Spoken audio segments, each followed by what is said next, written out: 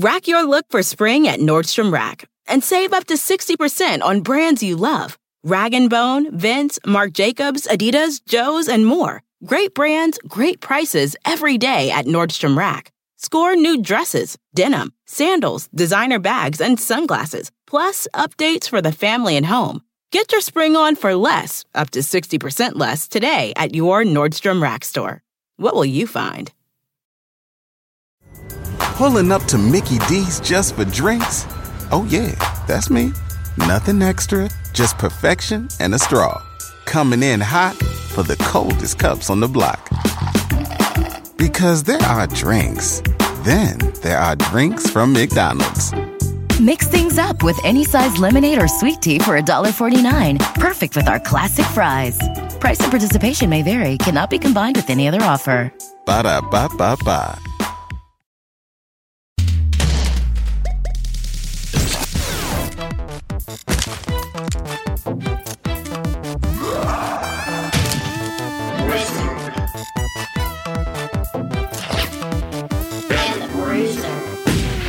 Hey everybody, it's your flying dog dragon wizard, Holden McNeely. And it is I, your strong-handed rock-biter bruiser. These hands look strong. Yes, they look strong, Jay. But I'm a big dumb rock man with clinical depression. Yes, you are a rock man with clinical depression, Jake. I thought that nothing would take me, but then I took Zoloft, and now, it's easier to get out of bed. And honestly, quite frankly, it's a shame that it's been stigmatized. Zoloft. Try it today. This episode of Wizards and the Bruiser is brought to you by Zoloft. It solves all your problems. It solves enough of your problems. It solves most of them. It gets you to a long flight. What? I don't know. I don't even know what Zoloft does. Are you you're living in a life where kids are grinding Zoloft like they were bars of Xan? Like there's Instagram rappers talking about that SSRI life. We are tackling maybe the most quintessentially 80s fantasy movies of all time. Yeah, I mean, look, there are others we're going to do eventually. I gave Jake actually a choice of 3, and I love your reason why. I said, because these are all going to be Wizards of the Bruiser episodes at some point. Princess Bride, which fuck you for not letting me talk about Andre the Giant this week. What did he come back from the grave? No, I just wanted and bigger than ever? I just wanted to talk about him. That we would have gotten to do that with Princess Bride. Labyrinth. Of course, right? But we already did Henson. Makes sense, right? But you told me it's the 35th anniversary of Neverending Story. And Neverending Story is one that I've mentioned to you multiple times as something to cover. I'm not even sure why, other than it does what children's content does that I like the most, which is make it all dark and fucked up and weird for kids. No. I'm saying this is like a level of fucked up in this that we have since moved on. Yeah. And that we have since agreed was weird and bad. Right. But having done research, it opened my eyes because as a kid, this movie was an inscrutable mess of just deformed creatures and bizarre, existential threats and nonsensical, annoying child acting. Yeah! It is a menagerie of strangeness. It is there, even though I don't know why this is true, but it feels incredibly German now that I know that it's German. It's very German. It is I forgot just how early, oh, by the way, spoiler alert, you bitches. It's fucking, the horse dies so early. Way earlier than I remember. Way earlier. I thought that was the last, the last trial before. But you forget, the horse, Falcor is in so much of the movie, and he doesn't even Hey, it's me, Better Horse. Exactly. I talk and grant wishes. Yay, Better Horse. Also, by the way, this is my impression of the entire movie. Atreyu! Falcor! Atreyu! Falcor! Artax! Yeah. That kid that played Atreyu got the shit kicked out of him. He got the shit kicked out of him, and then his name was smeared afterwards by the people who made it, calling him, difficult to work with. He's a child! Okay, we'll get into that. He's a child! And by the way, they're like, oh, Bastion was so easy to work with. He was so good. All he had to do was set the ring! You made this other kid fucking fly out of trees and... Oh, dear God. He almost died twice. He almost died twice, and you're calling him an asshole? A robot wolf almost took the fucking eyes out of his socket. And they called him a pain in the ass. We'll get into all of that. But first, before we even get into that, what I said referred to Jake as the true hidden gem of deciding to do what I thought was more going to be about the movie, but that has changed. This book and where all of this came from. One of my favorite things, by the way, is that the whole Neverending Story part of Neverending Story is not in any of the movies. Yes. Like in a way. In a way it is, in a way it isn't. In a way that completely kneecaps. It's completely different from what... And I'm talking about the repeating thing about the book that happens, the story repeating itself until Bastian, jumps into the book, that is just not in any of it. That is totally why it's called The Neverending Story, and it's so stupid to me. But there you go. This is actually the story. I didn't even realize this, but this is definitely another one of those cases of a great work of literature being like kind of horribly bastardized, but I didn't give a shit because I was 8. And it was on... Your mom taped it off HBO during the free preview weekend. Yes, exactly. And nothing else looked like it in the entire world. Always put me in a weird mood. Not as bad as Neverending Story 2, which we'll talk about later. That movie put me in like a bad mood when I would watch it. It's kind of like playing a bad like NES game or SNES game. You just the music and the look of it. You can't even put your finger on it, but it just puts you in a shitty mood on a Saturday afternoon when you're just trying to like entertain yourself, but you're bored out of your mind because you're fucking 8. Another thing that like really kind of like cracked open this topic for me was that this is like this past holiday break, Marie and I, we like just dove into the Netflix Choose Your Own Adventure movie, The Bandersnatch. Ooh, yeah, I want to check that out. It's very good. It's very meta. It's very interesting. And like back during the 70s and 80s, like Neverending Story was doing this kind of shit. Yeah. And like that kind of meta turn where like the relationship between viewer and reader and actor and movie and like the way that it folded in on itself and became a commentary on the act of consuming media. Like it's was way ahead of its time and kind of brilliant. And it was a technique used a lot by the German author Michael Ende. Is that Ende? E-N-D-E? In my head, I was just Michael Ende. Yes. All right. So that's how I'll be pronouncing it for the rest of the you're talking about the author of Die Undeliche Geschichte. Jake, we'll be doing various German accents this week, but he says he's going to try to stay out of Giger territory. But I say, Die Undeliche Geschichte. Jake, I would actually turned around. I actually specifically want for Giger to maybe make an appearance at some point and give his review of the film. No. It's we'll get to the Germans. So German Michael Ende. He was actually had an interesting upbringing. He's the child to a surrealist painter named Edgar Ende, and also to his mother, who is a psychiatrist. And he has always been fascinated with Japanese culture. Big time weeb since he was a little kid. And he was able to really get into that, especially because at 6, his family moved to this artist quarter of Schwabing, which is a borough in the northern part of Munich, which was a famous bohemian quarter. So we're talking about like, this is like, I don't want to say the Williamsburg of Munich during this time, pre-Nazi Germany, but it sort of was, I guess. More bohemian, though, right? More interesting and cool. It's German artists, and it's literally Bohemia. Yeah, it's literally Bohemia. And his father was incredibly affected by the onslaught of the Nazi Party. It turns out it was a bad time to have weird surrealist art in the time where fascists were trying to do like, no, there's no imagination and decay and craziness. We are all perfect and art is representational and get in line, get a gun, and fucking fight for your motherland. It is so Deutschland, funny how like traditionally evil the Nazi Party is, that they're like, you can't even look at a pretty picture.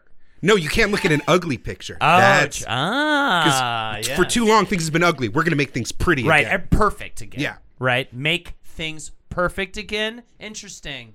Isn't that interesting, hearing that statement? Political. We just got political. Nazis are bad. Don't be a Nazi. Sometimes if you're feeling down, you're like, man, I wish I could, like, I feel like if I became a Nazi, things would get better. Clothes or whatever. No, it's not common gonna mistake. work. Just like get some exercise. And take that from a Jewish man. Oh, like a cop in a backwards baseball cap. Hey, Like, kids. you know what's not cool? Putting me specifically in a camp that's run by the government. A rip rap. So yes, the Nazi Party came in, shut down his father's work. His father had to work in secret, and he has a vivid remembrance of this time. And this is really, I think, how we really can insert the darker tones of his work into what would later become the Neverending Story. He remembers his first air raid vividly. He saw it at the age of 12. And then later he was affected by the 1943 Hamburg bombing. He was visiting a relative, and they had to send him back to his family because, oh, surprise, this giant crazy bombing happened. He also at this time though obviously he needs to escape, right, and get away from these things, and that's where a great interest in poetry came to him. And at the same time he had to fight really hard. He could only study certain things. It was banned at the time, so if you could only imagine, poetry was cigarettes. At the time, like that secret dirty thing you're doing, going and reading fucking sonnets. So yeah, he had to really kind of dig to find stuff and deal with an awful situation with the Nazis just showing up and just being like, uh-oh, did the fucking party poopers just arrive? Execution. That's how I see it in my mind. That's got to be fun, where you're like, oh no, the Nazis are bad, but don't worry, the Americans are coming to say, oh shit, they just lit my town on fire. Yes, exactly. That's not helping. Just not a good way to deal with it. I read a Kurt Vonnegut book or two. I'm pretty sure war's rad. Yeah, exactly. So he ends up getting drafted at one point into the Nazi Party's militia, the Volkssturm, and he, being an absolute badass, rips up his papers and joins a Bavarian resistance movement founded to sabotage the SS's declared intention to defend Munich until, and I quote, the bitter end. So this guy rules. That is incredible. I mean, could you imagine? And that's like at the height, you know what I mean? And he's like, he straight up, that is the most punk rock thing I've ever heard. I don't get it. How can he be in a resistance group without Twitter? I don't understand. That's back when Twitter was a gun. Motherfucker.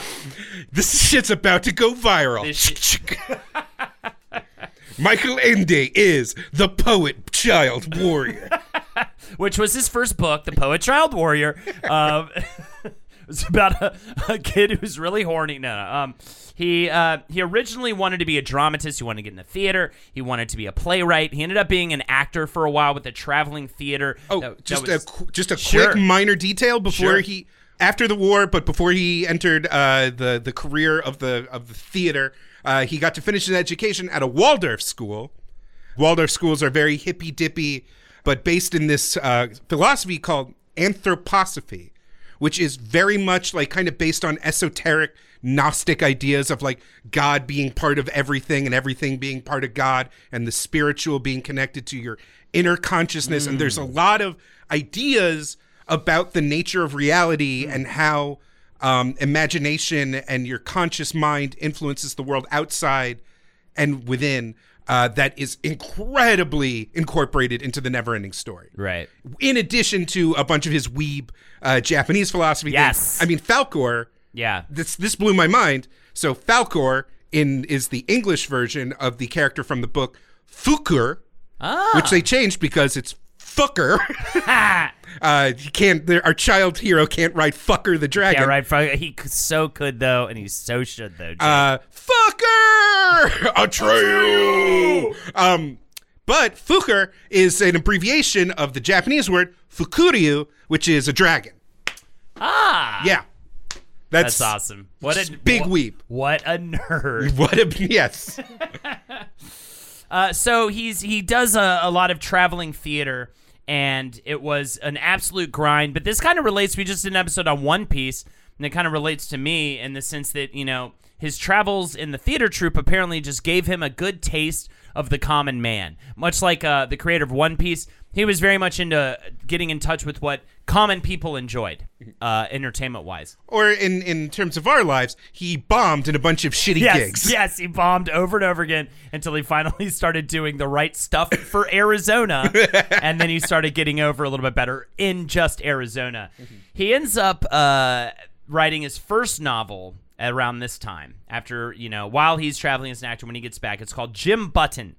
And it's about a talking steam locomotive named Emma, her driver Luke, and Luke's accomplice Jim Button.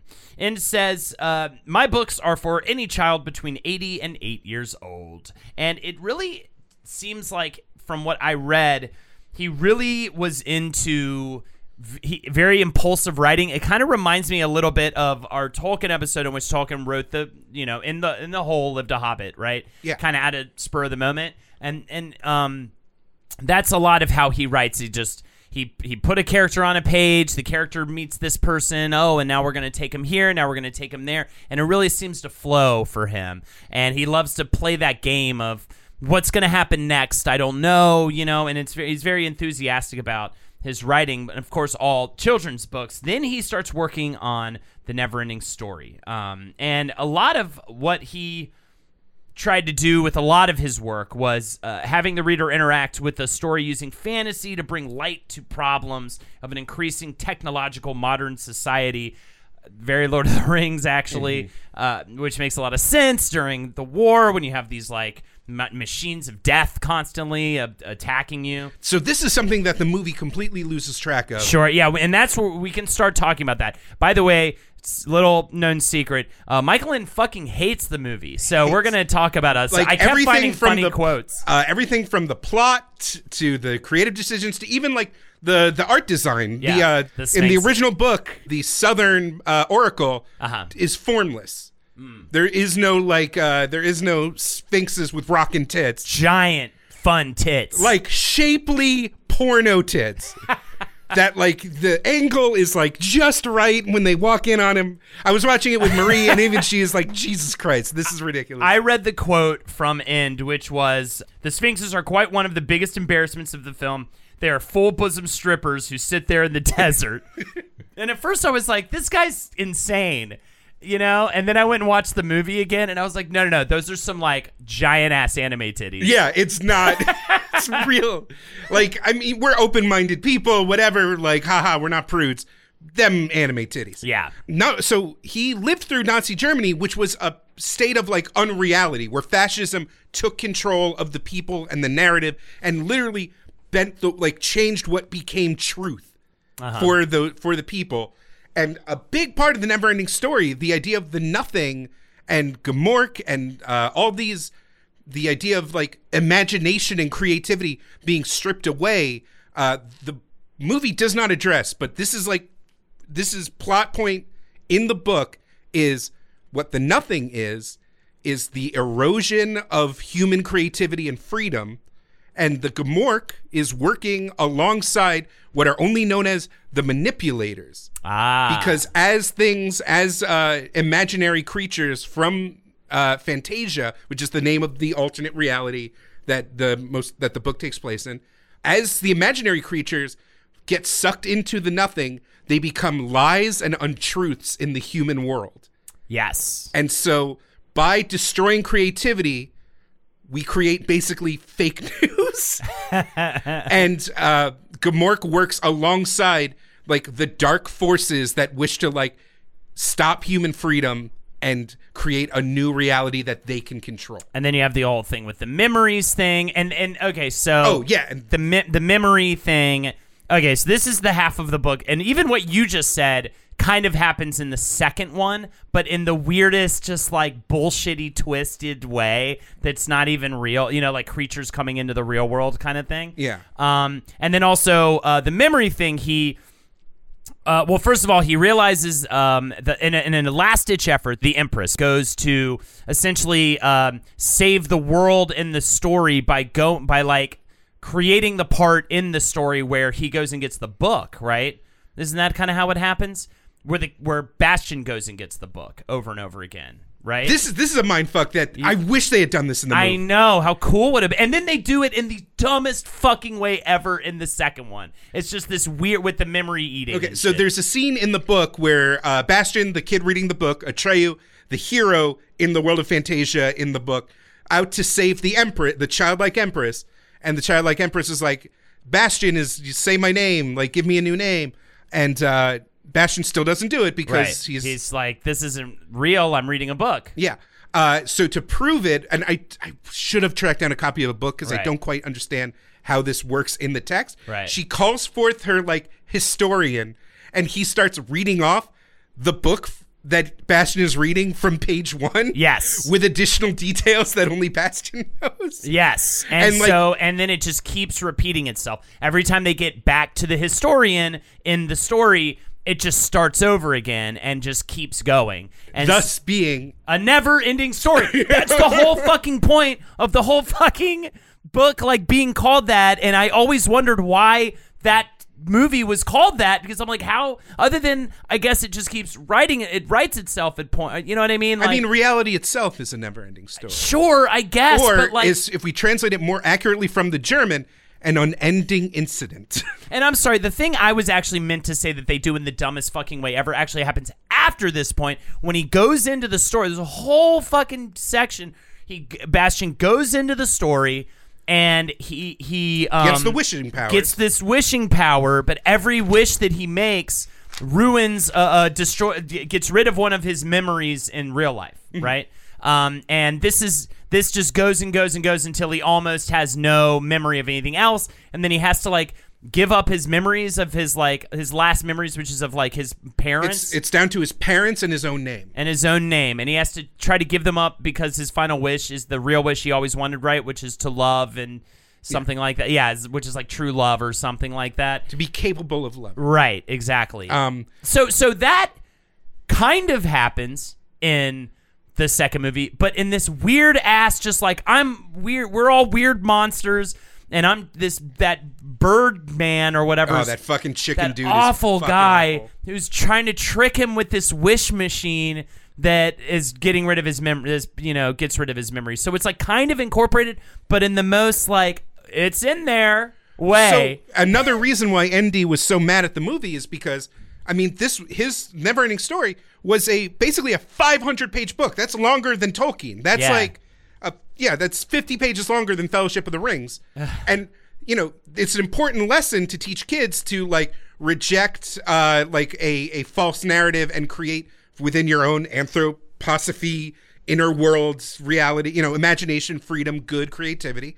But also, if you get too sucked into your own inner world, you lose a part of yourself and you don't become capable of interacting with others. Which is so you have to give up the fantasy in order to love others, in order to like be a part of a family and a community and a society. So the movie ends with like the kid just being like, yeah, I'm beating up my bullies and dragons are real and I'm like fantasy land forever. Like, that's not the lesson of the book. The lesson of the book is actually more nuanced. It has balance. Yes. Why am I screaming about this German man's weird child adventure? Because I think he's right in being pissed off about this movie. The whole point of me doing this episode, or us doing this episode, is to talk about the movie. Mm-hmm. And the whole time I'm learning about the movie, I'm like, this movie's, I mean, it is and it's not, by the way, so I don't want to take a fan of the movie and make you feel bad or whatever, but this movie is like kind of bullshit if you take the source material, and also not bullshit because it is like I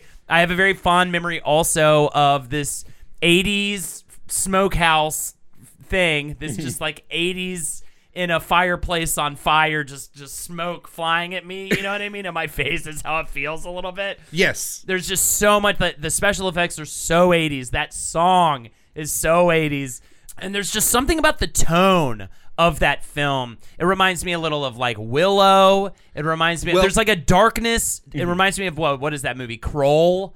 Kroll, yeah. No, there's like a weird, disparate bummerness about it that is a bummer. Star Wars swung for the fences. Uh-huh. Star Wars swung for the fences and literally just let loose the chain of every baby boomer filmmaker that ever smoked too much pot. Right. And the practical effects industry stepped up and was like having a renaissance, and they were capable of all sorts of new interesting things with blue screens and animatronics and puppetry and matte paintings, and they were capable of creating all this shit. The boomers were smoking a bunch of weed. Yeah. And like Star Wars made so much money that the studios were like, fuck it, because they didn't understand why Star Wars worked. Right. They just saw a bunch of fucking Muppets and lasers and were like, I guess that's what people want. And that's how you end up with like Buckaroo Banzai and Kroll and all this shit. Willow is kind of what killed it. Yeah. Willow was like the last flop that finally like toned it down and like made the weird world of 80s fantasy nightmare genre fuckery like go away. What do you even call that genre? Because it's so...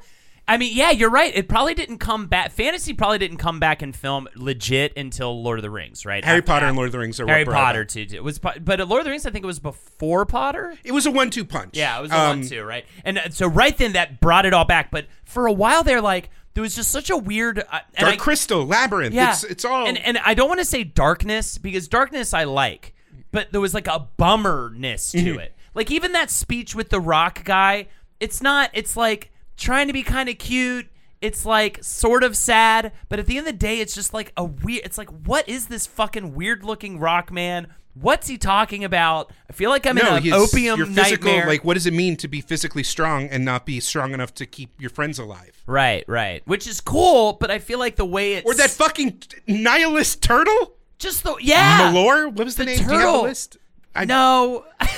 There's like Tinky Winky the Snail Rider. The Night Hob. The Snail Rider, like this weird snail and the Snail Rider. All of those characters right in the beginning with that is such a weird scene. Like it just they all seem to be like it's like a fever dream. The way they talk to each other, the way everyone moves and reacts to each other. There's the pacing of that scene is like, what the fuck is happening right now? I think they were. I mean, that's before the giant rock tricycle comes crossing. Well, that's what I'm saying. I mean that whole scene with the giant rock tricycle. So the thing the Neverending Story was supposed to do, which like didn't quite work because I think the art direction was actually so strong that even though all these disparate characters were together, like even though these characters were so disparate and weird, they still felt part of the same universe, which is a testament to the production staff. That is true. That is true. But I will give it that. The original intention of these weird characters was that it was supposed to be like a Ready Player One thing. Yes. Where like, here's this Lewis Carroll ass motherfucker, and here's this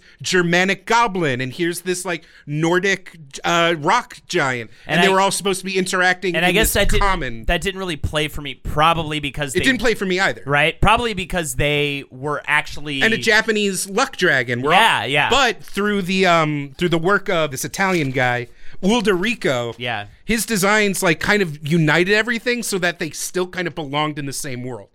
So like that effect, the idea that Fantasia is this place where all fantasies are real. Yes. Instead of being this like kind of loose conglomeration of different ideas, it still felt like a singular place, which is an accomplishment. Yes. But you lose that effect. Indeed. And it's just, and again, this is less about the world building and more about the weird pacing of the film. Like, Bastian's life fucking sucks in a weird way in the beginning with his dad, but like just the way you mean his talks. dad who makes a orange juice and raw egg smoothie? Yeah, exactly, right? Gross. Like, what the fuck is happening?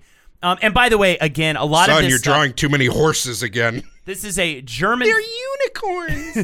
This is a German film based off of a German novel, so a lot of the odd feelings, I feel like in a way maybe come from a translation situation, vacation, stipulation, you know what I mean? But they're trying to appeal to Americans, so they're shooting in like Vancouver, and like this kid is in this weird like proto-50s like the bullies, it's all very like Leave It to Beavery on top of everything else. It's like his life sucks. Then they go into the awesome. You're like, oh, cool. Then they're going to go into this fantasy world, but it's like dark and there's a bummed out rock guy and everyone seems bummed out. And then it's like the nothing is taking everything, which is a really scary concept for children. Oh, entropy? Yeah. The inevitability of death and pure chaos? Absence of reality is a fucking creepy concept. And you do go to the fantastical, but even that place, the place where everybody congregates, is sort of a weird, but everyone's sad, everyone's bummed out. And then the bunch of weird vaginal flowers of some Georgia O'Keeffe flower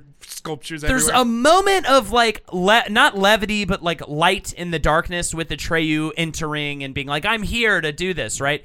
Immediately canceled out by this bummer swamp scene in which the horse dies. So it's just. No, I'm sorry. You say die, but that kind of doesn't, because like a horse can struggle and like by accident die, and you can be like, okay, but that the horse just stands there and looks Atreyu in the eye is like, I would prefer to die. Right. Well, he screams at the horse. Yeah, the horse commits suicide. It is like just stopping right there. That is so fucking just a No, but don't worry. He finally makes it to Malorp, Dorpy Doop the turtle. Yeah. Who immediately tells him to go fuck himself. Yeah. And that she doesn't care whether or not she even cares if all of reality dies. Like, he couldn't have like succeeded once for a second. You know what I mean? Just to make us be like, oh, the fact that the horse dies so quickly and you barely knew the horse. You know what I mean? And it's still a bummer. Like, Lexi was crying and shit, and I'm like, I was laughing, you know. Well, you know, a white horse is like the hero rides in on a white horse. Literally, like, the Buddha rides in on a white horse. Rama rides in. You know, it's you know, ND was definitely working with a lot of... Everyone was obsessed with, like, Joseph Campbell hero's journey tropes. Yeah. So, like, they knew what they were doing by choosing a white horse. I get it, but it's one of those where it's like he couldn't have been in a beautiful place for 2 seconds. He couldn't have, like, done something that showed how strong of a hero he is for, like, a split second before we just have him lose. You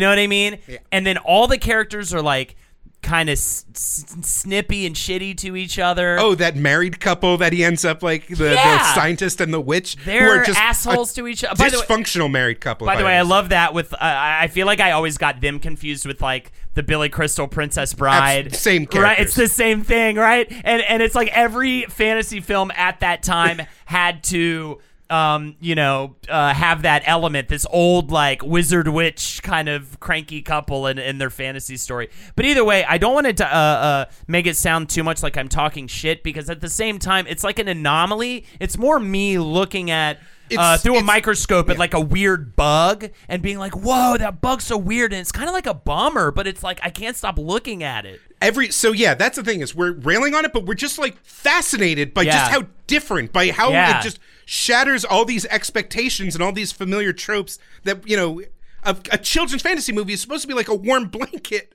but this thing is wriggling and spiky and weird. And we'll keep talking about scenes from it, but I want to take this time to parlay into a little background on the man who brought this bizarrity to us, and I didn't even realize he also made Das Boot. Let's talk about him.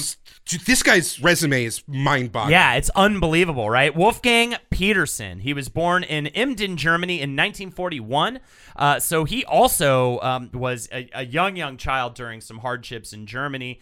If you weren't, you know, all about it, you know what I mean? But I hope that nobody is who listens to this show. He was the director of... one poor, like, skinhead in his basement being like, another day getting fired from work and being banned from social media. At least I still can listen to my favorite podcast, Wizard and the...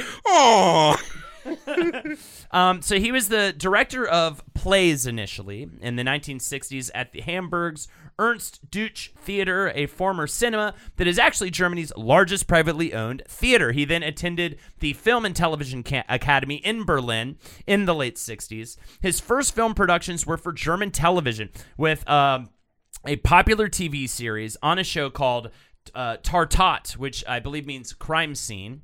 His first theatrical film was in 1974 with the psychological thriller One or the Other of Us, which was based on a novel, and then Die Consequence, again based on an autobiography. So you see the pattern here. He likes to adapt. He likes to take previously made work. That autobiography, by the way, Die Consequence.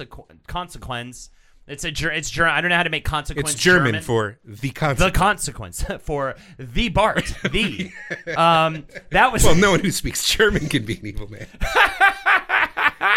Can we talk about The Simpsons all day, every day? So that book, Die Consequence, that is about homosexual love and was considered so radical at the time that it was when it was first broadcast in Germany that the Bavarian network turned off the transmitters, shut it down. That means it must have been pretty radical, by the way, because Germans will put anything on television. So then came, as you said, a movie that I really actually is on my list of movies I really need to see, but this isn't an episode about Das Boot, so I didn't watch it. The Das Boot came out in 1982. And it chronicles the experiences of a German submarine crew engaged in the Battle of the Atlantic. Have you seen Das Boot? I mean, I might now after doing the research for this. It is on my list. Like it's like one of those like Citizen Kane movies that is so fundamental, I feel like, to the history of cinema that people still rave about and love. So yeah.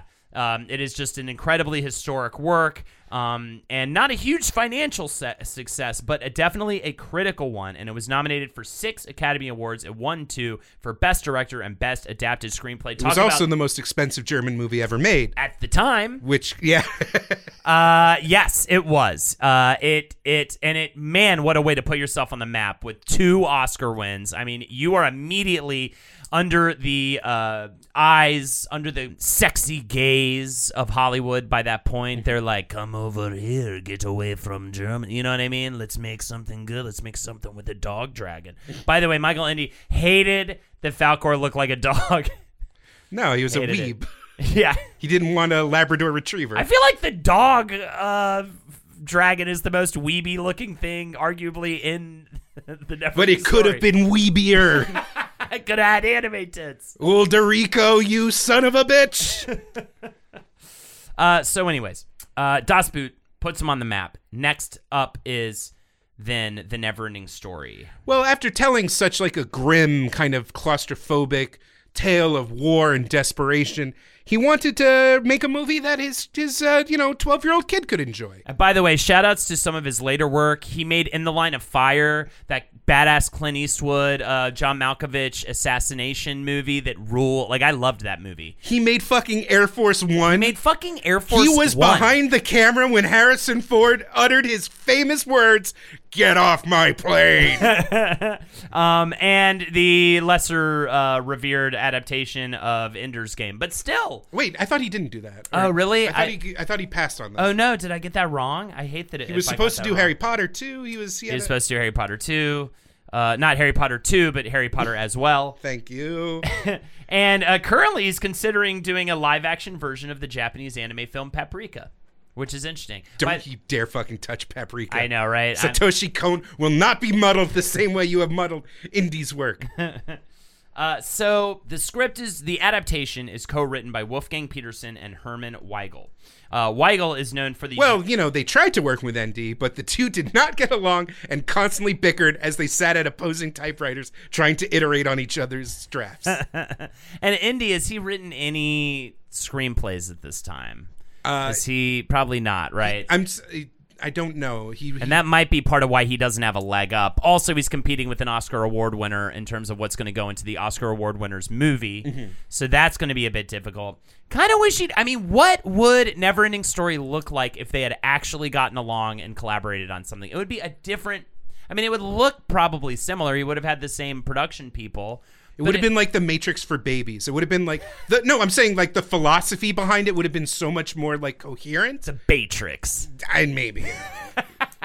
But yeah, it's because they still would have hired the same effects guys. They still would have had like the access to all the vast resources of Studio Bavaria. And you've got to understand, and we'll get more into this later because I don't have it directly in front of my eyeballs right now in my notes, but this is at a time too when you just can't do story shit. Even if you're making the most expensive German movie ever made, a big Hollywood picture, there's certain things that you technically just can't do yet because CGI is not a thing. Nowadays you can literally anything you described in the pages of something you can make. Yeah, right? What was two like I can't remember which monster it was, but like. There's 2 monsters in the book that one is like a group of carnivorous wasps. It's like wasps. They form to make a giant spider monster, which is so something you would see in like a modern day Marvel movie or like Peter Jackson CG movie. artists fucking love little things that form together into a big thing. Or even a fucking Transformers movie like that. I mean, you would just see that all the time. The other one was the Cloud Giants. That was the other one they had to cut from the book, in which Falkor fights these cloud giants and they're constantly disappearing or shrinking because of the nothing. Just the kind of shit that would be very tricky to do technically in a production that already has a lot of tricky technical things. So this adaptation ends up being just an adaptation of the first half of the book.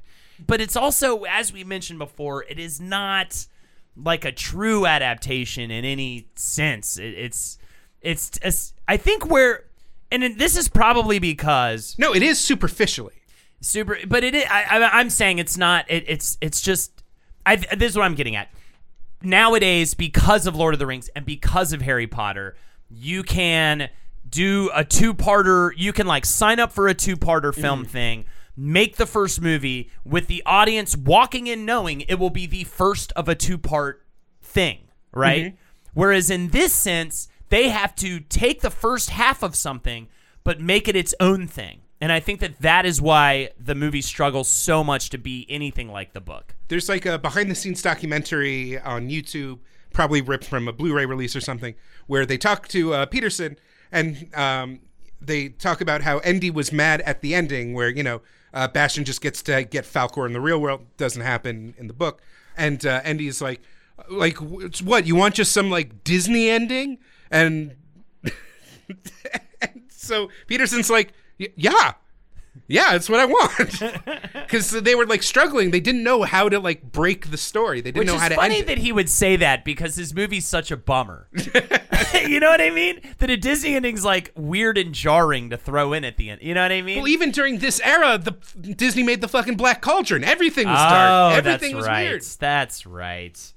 I kind of miss it, but I kind of don't. I'm glad that future generations just get to like go to sleep at night and don't have to think about this shit until they're like old enough to drink themselves to sleep. The nothing as a kid upset me. Like the concept made me upset and sad. You know what freaked me out even more than the nothing was Gmork, the wolf, the black wolf thing. Yeah, that thing was like, way scary. I fucking love the nothing. Yeah. I'm helping the nothing. Yeah. It was less the spooky clouds, which were made by shooting colored oils into a giant vat of water. So that's how you got that like goopy, like swirling effect. It was less that, because like you understand intellectually that death is a thing, but that like there were creatures that like would surrender to it and like help it. That's what like shook me even harder. And this is my other point, because it's like, oh, give it the Disney ending, right? Or this is my other thought about the differences between the book and the movie. You posited a really great thesis for what the book's about earlier, right? It's ends up being about how, you know, you can't just escape into a fantasy world. You have to, you have to confront the real world, and you have like in order to break free, in order to like live a full life and everything, right? What is the thesis of the movie at the end of the day? Nothing sucks and something's good. Books are rad. That's a big right? deal. What was his name? Mr. Coriander, the bookseller. Yeah, is like when Bastian first like runs away from the bullies and finds the bookstore, he's like, "Get out of here! Nothing here beeps or whistles, you damn kid. With your video arcades and your like." First of all, Coriander, you do not understand how much worse it gets than fucking Galaga. Yeah. Oh my god, if you even knew. And second of all, I think it was just a feel good message, like kind of a nostalgia trip, because Bastian's like this nerd that name checks Robinson Crusoe and Lord of the Rings and all these, and Tarzan, which are all these books that like the boomer kids read. That was like their Marvel comics. Right. And so this like plucky young kid's like, no way, those dusty old things were rad and I love books. So it was like a little more shallow than any like major philosophical thing. Right, that's the thing. But what I'm trying to say too is that's where the movie kind of folds in on itself to me as an adult rewatching it. As a kid, you just take it, you're just like, whatever. You don't think about this shit, right? At least I didn't. I was just like, oh, cool. I want to see more of the flying dog dragon. You know what I mean? Just show me the crazy shit. But this movie introduces these deep psychological concepts, like elements of them, but then just doesn't really do anything with them. So you just kind of walk away feeling bummed out. Yeah, that's what I'm trying to say right now, Jake. So let's talk about the casting. Noah Hathaway is cast as Atreyu. He got his first role at 6 years old, getting cast in Battlestar Galactica in 1978. And then he was cast in this, and as we said before, apparently it was difficult to work with. Brian Johnson, the special effects director, said Noah Hathaway was a bit of a pain. It was very difficult for Wolfgang to get anything out of him. This is a child, and also a child that was injured brutally during the making of this film. Kind of reminds me of our Exorcist episode and the injuries that happened there. He injured himself during the training with a horse. A horse fell on him. A horse fell on him. Broke his fucking spine. A horse did the thing that everyone's scared a horse is going to do when you're like first trying to ride it, which is take off with you on its back and uncontrollably go nuts. And then it tried to like jump over a thing it couldn't actually jump over, tripped, and literally like fell back and like on him, a child. And he has had back problems for the rest of his life because of it. He cracked a couple of vertebrae, and it delayed filming. And by the way, you have to know, now that we're in the production-y end of it, that's not the first time you're going to hear the phrase delayed filming. He was also injured with that fated Gamork. This is the scare. This would, as an adult, this would terrify me. But it happened to a child. That terrifying ass robot fucking wolf malfunctioned like it's a fucking episode of The Twilight Zone and clawed his face. And nearly took out his eye. Nearly took his eyeball out, and which is actually ironic because in the book, Gamork dies from starvation, and then his unconscious, like his evil body, just like as a last gasp, rips grabs onto Atreyu and traps him. It's actually kind of weird. But so not only that, but think about the Swamp of Sadness. Think about the scene with Artax in the swamp. That was shot on a soundstage. The temperature was kept incredibly hot in order to keep the swamp steamy and moist. Interesting. Well, heat is going to be a pervading situation because it was also the hottest summer Germany had ever seen in, 25 years? And they don't usually get that hot in Germany, so there's not a lot of air conditioners. Definitely at the time, there was not a lot going on. So he is waist up in muck, getting thrown around, like getting, dropped from like heights, just waist deep in muck, for 2 straight months. Now and that was not supposed to take 2 straight months. And it was Noah doing, that was the actor doing almost every stunt. The only exception was when, and you can tell because the wig is really puffy and bad, when the nothing finally comes toward the end of the world and he has to like hang onto the tree horizontally, which was done in a really cool, like, where they like fix the camera to the set, then turn the whole set sideways. Right. That Inception trick. That's right. how they did that, like, sideways wind blow thing. Awesome. But that was a stunt double. So this kid is working his fucking ass off, and throughout the entirety of every behind-the-scenes thing, it's just Peterson being like, it was unpleasant working with the boy. It's just trash all day. By the way, a good thing to know about Peterson, very similar to Stanley Kubrick, in the sense that he was a perfectionist and would generally get up to around 40 takes for every scene. This is a 3-month slated shoot that ended up taking a year. And if you could imagine being a child actor in a situation where you are doing take after take after take, to bring up Simpsons again because I love the Simpsons, the Fallout Boy, Jiminy Chillikers. Jiminy Chillikers. We did it. We did it already. He's like, well, we have to do it again and again and again and again until we get it right. I'm just going to get into this. I watched some sort of director's commentary. I don't know from which because I ripped it off of a mega torrent site. And the entire time, Peterson keeps talking about the child actors in such a creepy way where, like, he's just like... what was the name of Bastion's actor? Like something Barrett? Barrett Oliver. Yeah, he's like, Barrett was wonderful, such a warm, bright child. I loved him like a son. I'm like almost doing a Herzog because that's all old German man. It's just a delight. Just such a beautiful child. Just the camera just loved him. And on top of that, the way he talks about fucking, Tammy Stronach? The childlike empress? Yes. Tamil Stronach. Stronach. was the childlike empress. I hope I'm saying that right. And she was 11 years old, so she had to wear false front teeth because her front teeth had fallen out at the time. He was so obsessed with the childlike empress that they were still casting. He claims that they saw thousands of children, and then once they finally cast her, because she was doing dance in San Francisco, he brought in European fashion makeup artists to make sure she had extra adult makeup, and throughout the commentary, all he can fucking talk about is how beautiful this child is. Just being it's the captivating presence of the child. She is a beauty of otherworldly. I mean, I will say this, Jake. All German directors inherently sound creepy when you talk to them about their movies. Okay. It's just real weird. It's just very uncomfortable hearing him talk about how he looked all over the world for this beautiful child. The perfect child, as if that's a thing that anyone would ever think about. And I guess maybe they do think about it, but I sure don't think about that sort of thing. Here's my one thing that's been giving me agita is it's very creepy that he went to those lengths. Very creepy that he talks about her that way. But when she shows up, the movie kicks to 11. Yeah, totally. Her age. You're right. Ew. Her presence, the way, when she looks into the camera and cries to Bastian, to the viewer, shattering the reality of everything that we've watched. It's cool. A fucking mind blow. It's cool.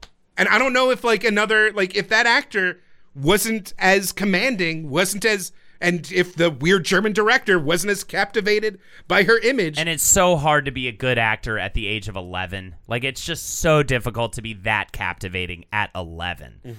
Which, again, is something you do hear about in other things, we talked about with Home Alone. In that episode, it's you end up seeing a lot of kids a lot of those times just because there's so many of them are awful, so you have to see triple the amount you normally would. But you're right, that does sound creepy. Also, a little bit more about Barrett Oliver. His first role was as Jimmy the Kid in the Incredible Hulk TV show, which is pretty fun. And he ended up doing a little bit of work afterwards. You might remember him from Tim Burton's short film Frankenweenie, but later he ended up retiring from acting in 1989 to become a photographer whose work has been displayed in museums and even used in films. He looks real weird now. He is like a mountain. He's just a filthy, a crust punk mountain man now. They all look like that, those child actors, though, I feel like, that don't, die before they become adults. It's a bit of a thing that happens. Tammy looks like a middle-aged Jewish woman, as God intended. So, yes, as we said, most of the film was shot in Bavaria Studios in Munich. This is a studio that has a wild reputation in the sense that so many people have shot things there, so many amazing things have been made there. It was founded in 1919. It's where Alfred Hitchcock made his very first film, The Pleasure Garden. Paths of Glory was filmed there. The Great Escape, The Sound of Music, all shot scenes there. And if you visit, I don't know if you can actually sit in it, but the picture that I always see is two fans sitting on Falkor. No, it's like a Universal Studios thing. You can sit on thing. it? You can sit on Falkor. But it's an actual, and they'll film you behind prop. a green screen, and you get to go yeah. That's so awesome. It's like the actual movie prop, though, I believe. Made out of airplane parts. Yeah, that thing must have fallen apart by now. That latex rots. It's not. And as you mentioned before, the street scenes were shot in Vancouver. So yeah, shooting sounded brutal, very hot. Literally, the model for the ivory tower melted.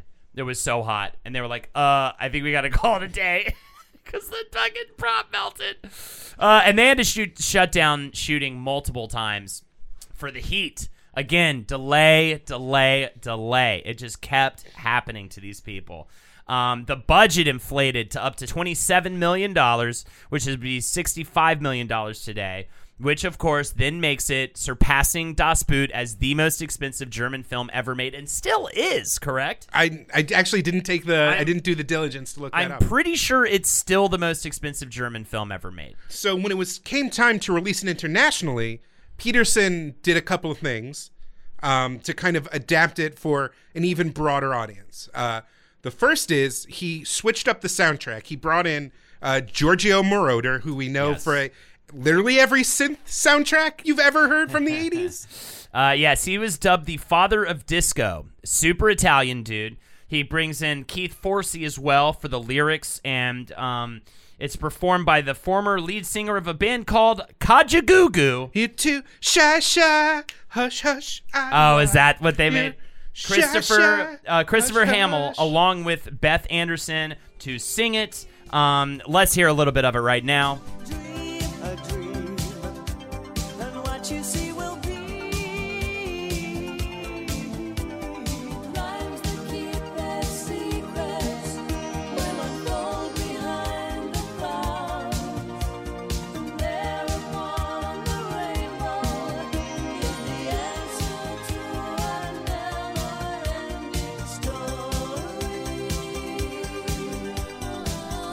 All right, that's enough nostalgia. If you can bring up the video, like the man's hair is a true just beyond parody of the 80s. Giorgio Moroder? No. Hamill, whatever his name is. Oh, yeah.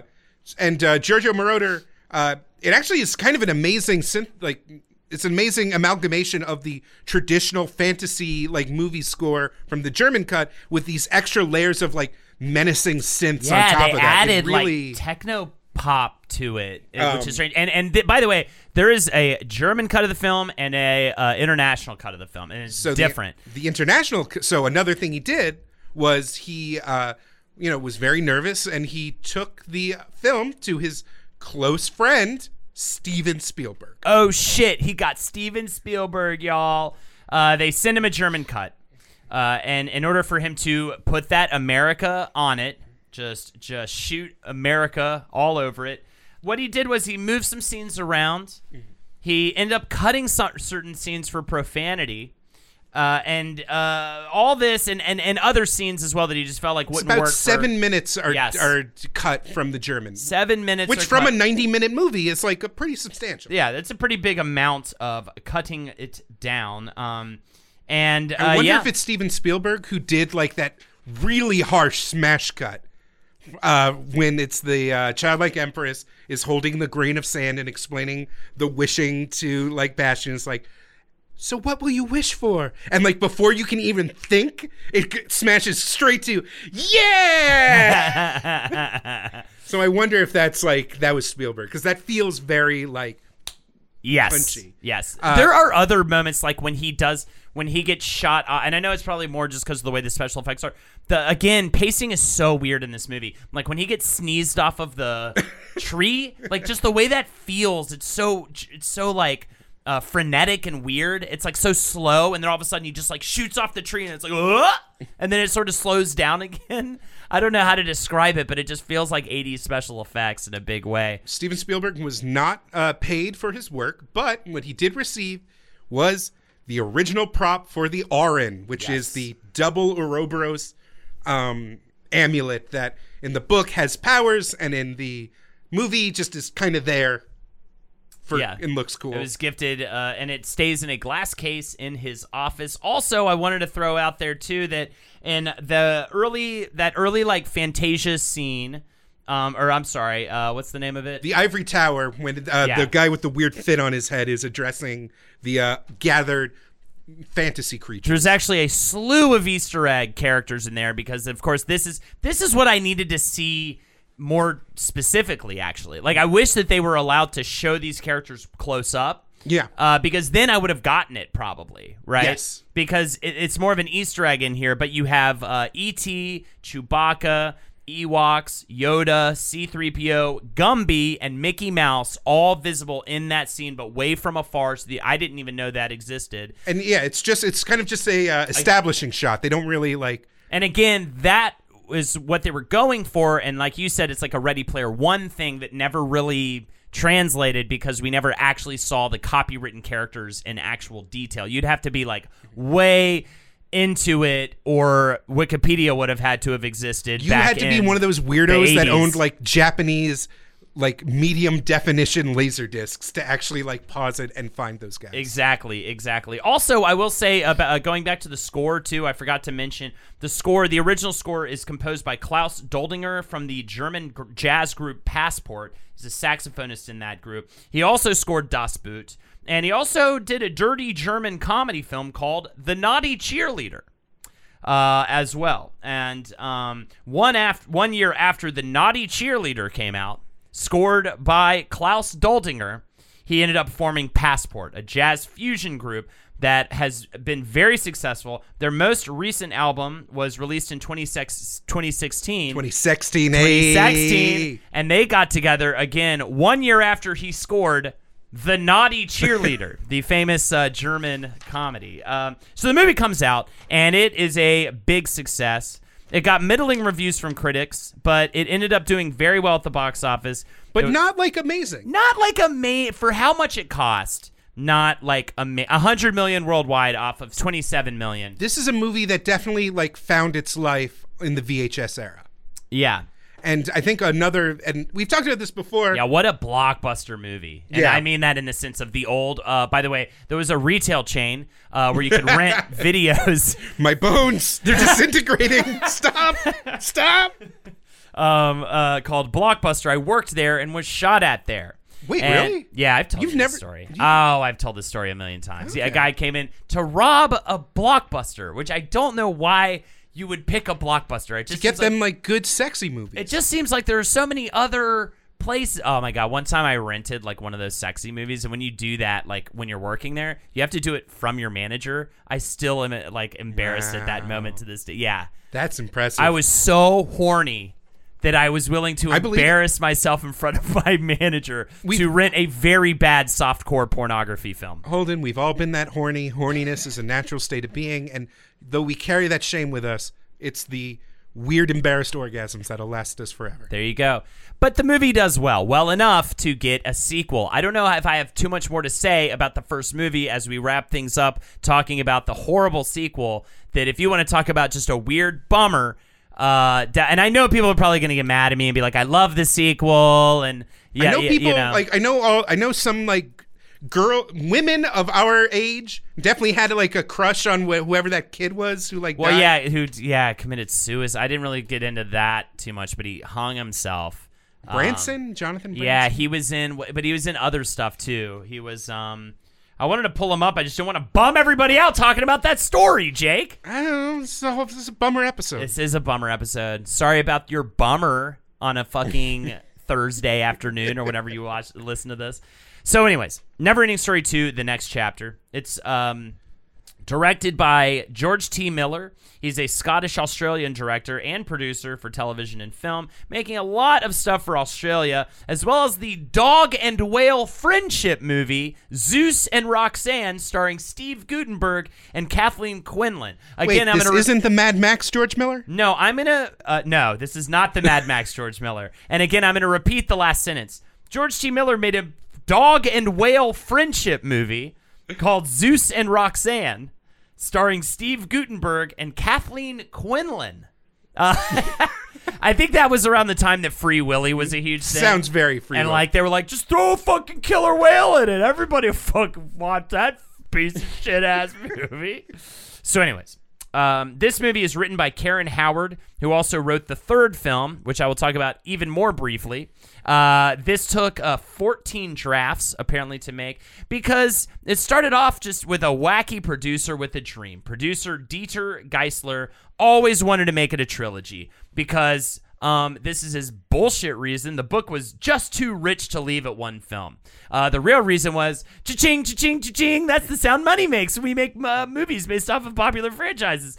Production was largely delayed because of End's lawsuit against Geisler, because he sued the pants off of them, trying to get his property back, trying to not have signed away all of his creative rights for his work, for them to just piss and shit all over it with a weird Birdman and a fucking... Don't forget Tri-Face. Remember Tri-Face? The worst. It was like taking fantasy and all the more uncomfortable elements of it and just having those.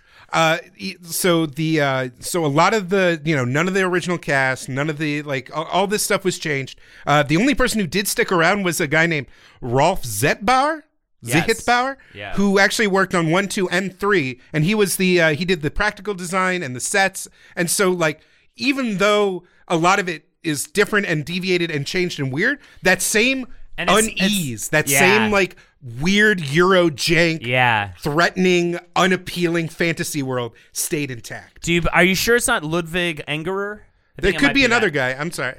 He was the conceptual artist who worked with. Essentially, he worked with Geisler. There was more than one or two. Yeah. Either way, he worked with Geisler before a director was attached to try to essentially how do we pump out this special effects heavy movie the cheapest we can pump it out before we get a director involved. Geisler said they brought in a director, and he said because effects-heavy productions burn a director out real fast when they're in on a picture from the earliest pre-production stages. What I wanted was for the director to come in fresh and not already worn out, and to be able to put his ideas on an already solid structure. So the perfect way to use a director is to have them come in halfway through production. That's a really great use of a director. The person whose singular vision is supposed to make something really good. Let's bring him in halfway in. So they ended up, they were working on a tighter budget. The first and second unit filmed on the same stage at the same time. And they, and again, and there's so many little this is how they also cut a corner. They brought the director in later. They really wanted to get the most time they could out of the child actors, but they had all those pesky laws they had to work around. So they would only rehearse scenes once before filming them. Oh, brilliant. Great, right? Perfect, right? That's all you got to do. Just rehearse it once. That movie is weird and upsetting, and the only way that bad kids movies can be weird and upsetting. Neverending Story 3, Escape from Fantasia, however, was also upsetting. So I don't know why I said however there. It's both upsetting. It's as upsetting as Neverending Story 2. I don't actually know if it's a bummer movie per se. I really you were what's his name's in it? Jack Black. Oh, Jack Black plays the bully, and it's he's having fun. Yeah, he's having fun. It's him doing very Jack Black shit. That's great. It feels very out of place. So much time had passed since the first one. Yeah, this is 94, by the way, when Neverending Story 3 came out. So Neverending Story 3 has a lot of attitude and pop culture references. I think the Rockbiter's kid sings a weird version of Born to Be Wild. It's very, yeah. It's directed by Peter McDonald, who made Rambo 3 and Mo Money. And Variety says this about Neverending Story 3. The Neverending Story lives up to its title in the worst way possible. With this third outing, a charmless, desperate reworking of the franchise that might just as well be subtitled Bastion Goes to High School, which I think is hilarious. So anyways, I think that pretty much covers it. What a strange trip this movie is and this work is, and it does make me want to go and read the book. Mm-hmm. And dude, definitely, if you haven't seen this movie since childhood, put that on, man. It's only 90 minutes. It's way shorter than you remember. And it's weird, man, in a way that I think is interesting and compelling, and they don't necessarily make anymore and may never be made again, for better or for worse. All right. Thank you again for listening. If you'd like to support us further, patreon.com/WizBrew. You can follow me on twitch.tv/HoldenatorsHo. You can follow me on Twitter @BestJakeYoung. And if you feel like being entertained, maybe check out dropout.tv. Yeah. It's a platform run by College Humor that has comics and a little show called Cartoon Hell on it. And hey, honestly, I've been enjoying a lot of the episodes we've been doing lately. I've had a ton of fun going to the history of Mortal Kombat. This week was a ton of fun. If there's an episode or a topic that a friend of yours or someone would really appreciate, maybe send them a little linky poo. Let the WizBrew army grow strong, grow vast, grow powerful. There you go. Thank you. And until next time, hey guys, keep on whizzing and never stop bruising.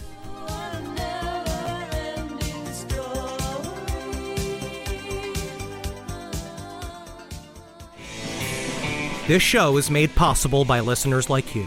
Thanks to our ad sponsors, you can support our shows by supporting them. For more shows like the one you just listened to, go to lastpodcastnetwork.com.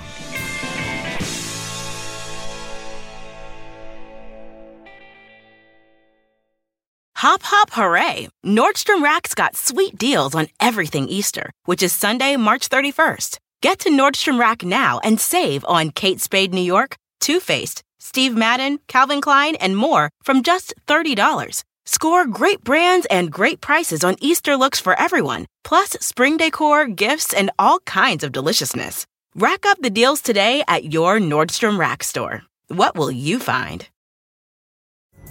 Pulling up to Mickey D's just for drinks? Oh yeah, that's me. Nothing extra, just perfection and a straw. Coming in hot for the coldest cups on the block. Because there are drinks. Then there are drinks from McDonald's. Mix things up with any size lemonade or sweet tea for $1.49. Perfect with our classic fries. Price and participation may vary. Cannot be combined with any other offer. Ba-da-ba-ba-ba.